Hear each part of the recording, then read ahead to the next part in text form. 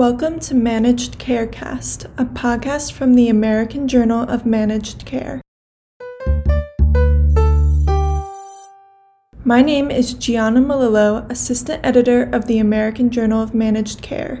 Diabetes is an established risk factor for more severe cases of coronavirus disease 2019 or COVID-19, but recently reported cases of COVID-19 related diabetes among those with no pre-existing risk factors suggest the two conditions may have a bidirectional relationship. Interested in these rare cases which don't appear to fit the typical two types of diabetes, Dr. Francesco Rubino, a professor of metabolic and bariatric surgery at King's College London, along with a cohort of clinicians from around the world, devised a global registry of COVID-19 related diabetes to better track and understand this condition. The COVID-Diab registry was created to establish the extent and characteristics of new-onset COVID-19 related diabetes and to investigate its pathogenesis, management, and outcomes. On this episode of Managed Carecast, we speak with Dr. Rubino about these new cases, the registry's progress, and future implications of COVID-related diabetes. Thank you so much for joining us today, Dr. Rubino. Can you start off by telling us a little bit about your work? Hi, I'm a professor of metabolic and bariatric surgery at King's College London, and I'm also a consultant surgeon at King's College Hospital in London, UK. My professional interest is primarily bariatric and metabolic surgery, and specifically the use of metabolic surgery as a treatment for diabetes. I'm pretty much interested in understanding how surgery induces remission of diabetes in many patients. So diabetes is the focus of my research and my interest scientifically and clinically. And more recently, I have started to investigate links between COVID-19 and diabetes, and I'm currently the co-PI of the COVID International Registry with other co-PI, Professor Paul Zimmet from Melbourne, Australia. What is the COVID Diabetes Registry and how did it come about? Well, the idea of this registry came from a phone call among friends and colleagues who were just discussing other things not related to medicine. And of course, as usual, we end up always speaking about medical issues. And one of the things in that call was this word of mouth about the some cases of patients who were hospitalized with COVID-19 who also were found to have diabetes, even though there wasn't a history of diabetes in those patients. Of course, we were at the very beginning of the pandemic. We didn't know very much about COVID-19. But we knew enough about diabetes to recognize that not only the cases that we just heard as reports, oral reports mostly, and few case reports at the time in the medical literature. So we had enough knowledge of diabetes to understand that those cases were not only puzzling because there was no history in some of them of diabetes. But even when there was a history of diabetes, some of these patients presented with quite atypical clinical features. For instance, some patients who had a history of type 1 diabetes presented with features that are more common in type 2 diabetes, and vice versa.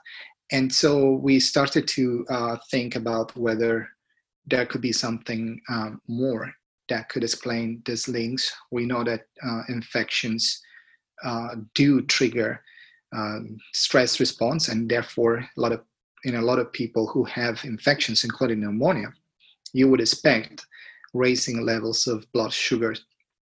But these initial observations seem to be quite puzzling and quite atypical. And putting that in context, we also, even at the very beginning of the pandemic, had learned that diabetes is a major risk factor for the severity of COVID-19, and a good number of people who unfortunately die because of COVID-19 actually have diabetes. In some countries, this was initially reported to be around 30% of people who had died from COVID-19. So in short, during that call, we were concerned that there was a bidirectional link between COVID-19 and diabetes. On one hand, having diabetes would expose you to higher risk of COVID-19 related mortality, and vice versa. Having COVID-19 could expose some people to risk of new diabetes or changes in the features of pre-existing diabetes. Therefore, we thought it was something we should look into more carefully. So what kind of information is contained within the registry, and which countries are contributing currently? Well, first of all, the very reason why we have a registry is because even though we understand that there seemed to be a clear link between COVID-19 and diabetes, and in some cases this could go as far as causing new diabetes, we predict and estimate that the problem is not necessarily going to be very common. So one of the things that we always know about the relationship between diabetes and viral infection is that in the past, in fact, it is difficult to document enough cases to understand the relationship, to prove the cause and effect between a viral infection and diabetes.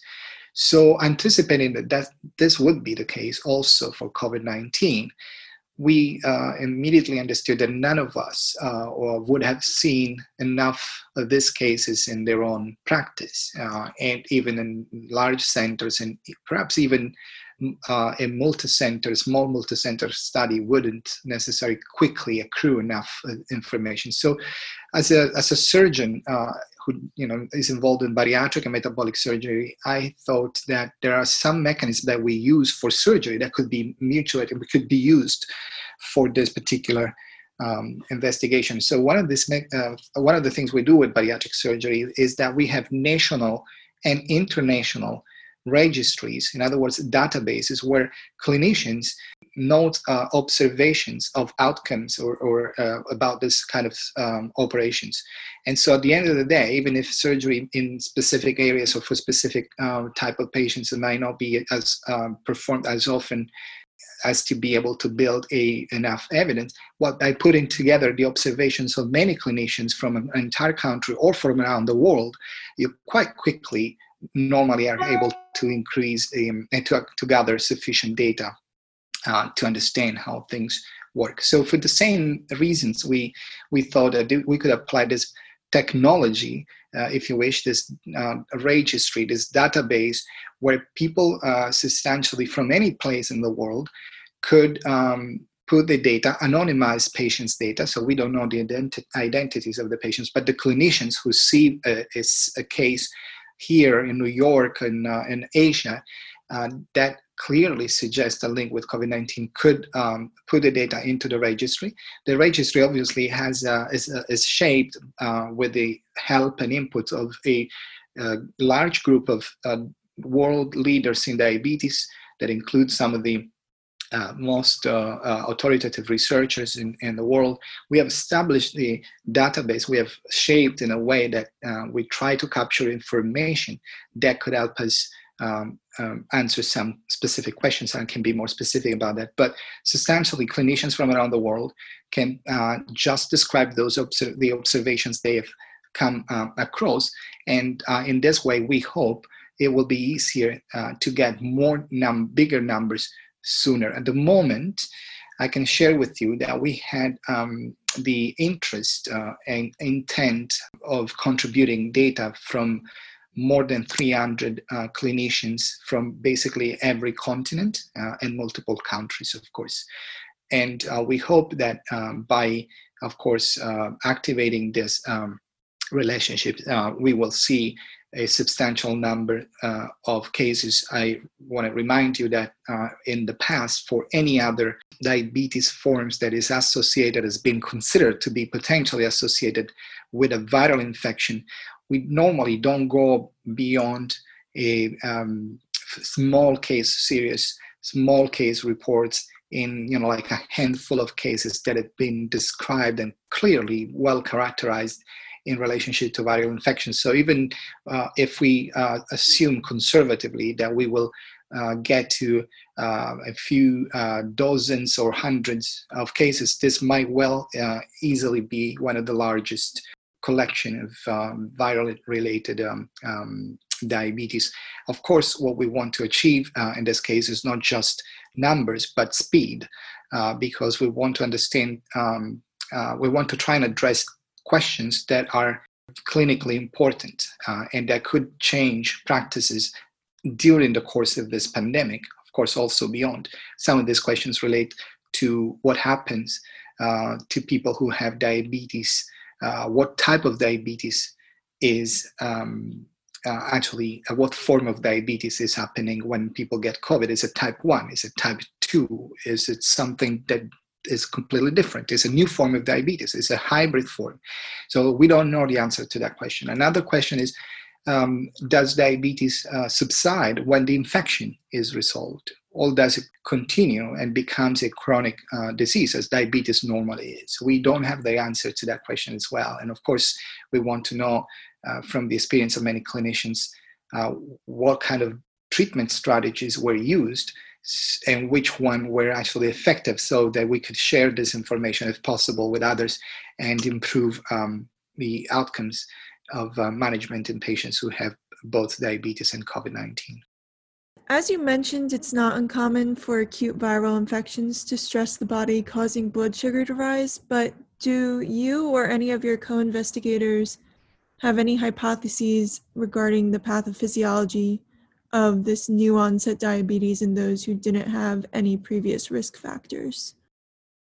Well, it's easy to think that obviously a stress response to any infection will raise blood sugar levels. This has been the case in any form of infections, whether viral or not, or bacterial, etc. But what we think is the reason why the link between COVID-19 and diabetes could be relatively unique is actually quite unique compared to other viral infections or any infections and other stress situation, is that there is a biological mechanism that could really justify why the virus and diabetes are linked. In fact, the virus that causes COVID-19, SARS-CoV-2, the new coronavirus, it binds to a type of protein to enter cells in our body.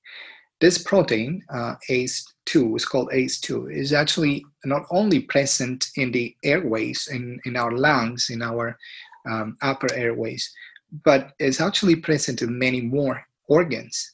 And crucially, it is prevalent in organs such as the pancreas or the liver, the adipose tissue, and even the small intestine.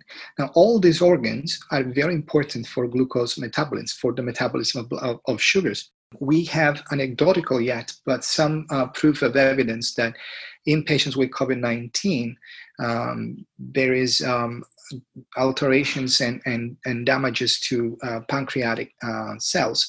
Of course, everybody understands the link between the pancreas and diabetes. What people might not everybody at least recognize is that other organs like the small bowel are also so important for glucose and blood sugar metabolism. So defects in the mechanism and the physiology of the small bowel, which contribute to regulating blood sugars, defects in those mechanisms, again, could cause derangement of metabolism in a way that might not necessarily be typical of type 1 or type 2 diabetes, hence, and this, explaining why we have the impressions, at least so far, that the forms of type 2 diabetes associated with COVID-19 are not always typical and characteristics, but sometimes a form of hybrid between the major forms we know. So there is a biological rationale for a potential mechanistic link between the infection with the new coronaviruses and diabetes. We still don't know exactly, of course, which of these interactions, which organ interactions of the virus is the most critical or most important in determining alterations. But there is certainly a background of biology there that is already available to understand that the possibility of the coronavirus to cause problems to glucose metabolism is actually there. What should individuals concerned about developing COVID-19 onset diabetes know, or should all individuals with COVID-19 monitor themselves for potential diabetes symptoms? Well, as I said at the beginning, I think, and I hope, but I think the evidence is probably already there that COVID-19 related diabetes, especially if you talk about new onset diabetes and people who didn't have diabetes before, is probably not going to be a very, very, very common issue. And so for the majority of patients who experience this infection and develop COVID-19, I don't predict they're going to have diabetes. Now, one of the things we're also trying to understand is whether an infection with COVID-19 could trigger not just diabetes during the infection, but could potentially increase the risk of developing diabetes in the future. This is another aspect of that we're trying to investigate through the registry, and of course it will take many more months and potentially some years until we understand fully if this is the case.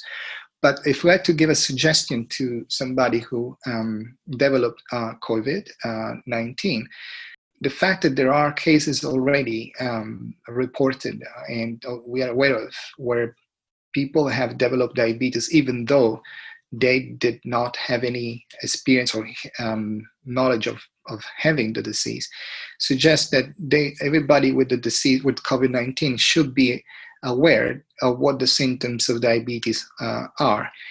Those symptoms are not very often paid attention to because we normally today diagnose diabetes with laboratory tests, and very often the diagnosis of diabetes, especially type 2, is made on the base of a normal routine blood test.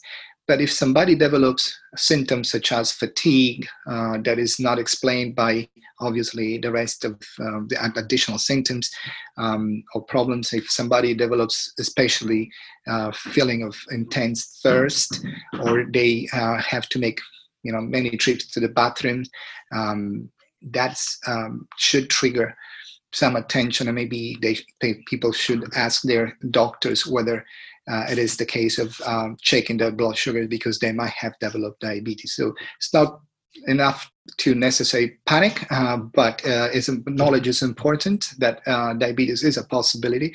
And so the symptoms of diabetes should trigger immediate medical attention, because unfortunately in some cases, hopefully very rare, but it's possible that diabetes, the onset of diabetes is unfortunately directly characterized by one of those diabetes complications that could be quite life-threatening, such as ketoacidosis, and we have seen some of those cases indeed. In your opinion, which steps should be taken either on a national or global scale to improve data collection on this disease and to improve collective understanding of the long-term ramifications? Our project is just one of those examples of trying to collaborate internationally, especially at this particular difficult juncture. And one of the things we want to do, in fact, is to, and we're already doing it, is to collaborate with many national diabetes organizations and ask their help in reaching out to their diabetes members, experts and clinicians that are members of this organization, so that if they're aware there is a registry and they happen to see cases, it is important to share data at this time, even though normally we clinicians are mostly concerned about taking care of the patients, obviously directly, that's important. But this may more than ever be the time where sharing experiences is very, very important, because when we put things together, we could see patterns that we couldn't just by looking at our own personal patients. So whoever is involved in the care of patients with COVID-19 that is aware or happens to see a case of diabetes is very welcome to contribute to the registry, the COVIDIA registry, and it's easy to find on the internet. But it's COVIDIA. It's a very easy name. We would welcome contributions by everybody. Thank you again for taking time to speak with us. You're welcome. Absolutely. Thanks for your interest in the subject. To learn more about this issue, visit ajmc.com or see the show notes. To get in touch with us, email info@ajmc.com or follow us on Twitter at @AJMC_journal. If you like the podcast, don't forget to subscribe and rate us.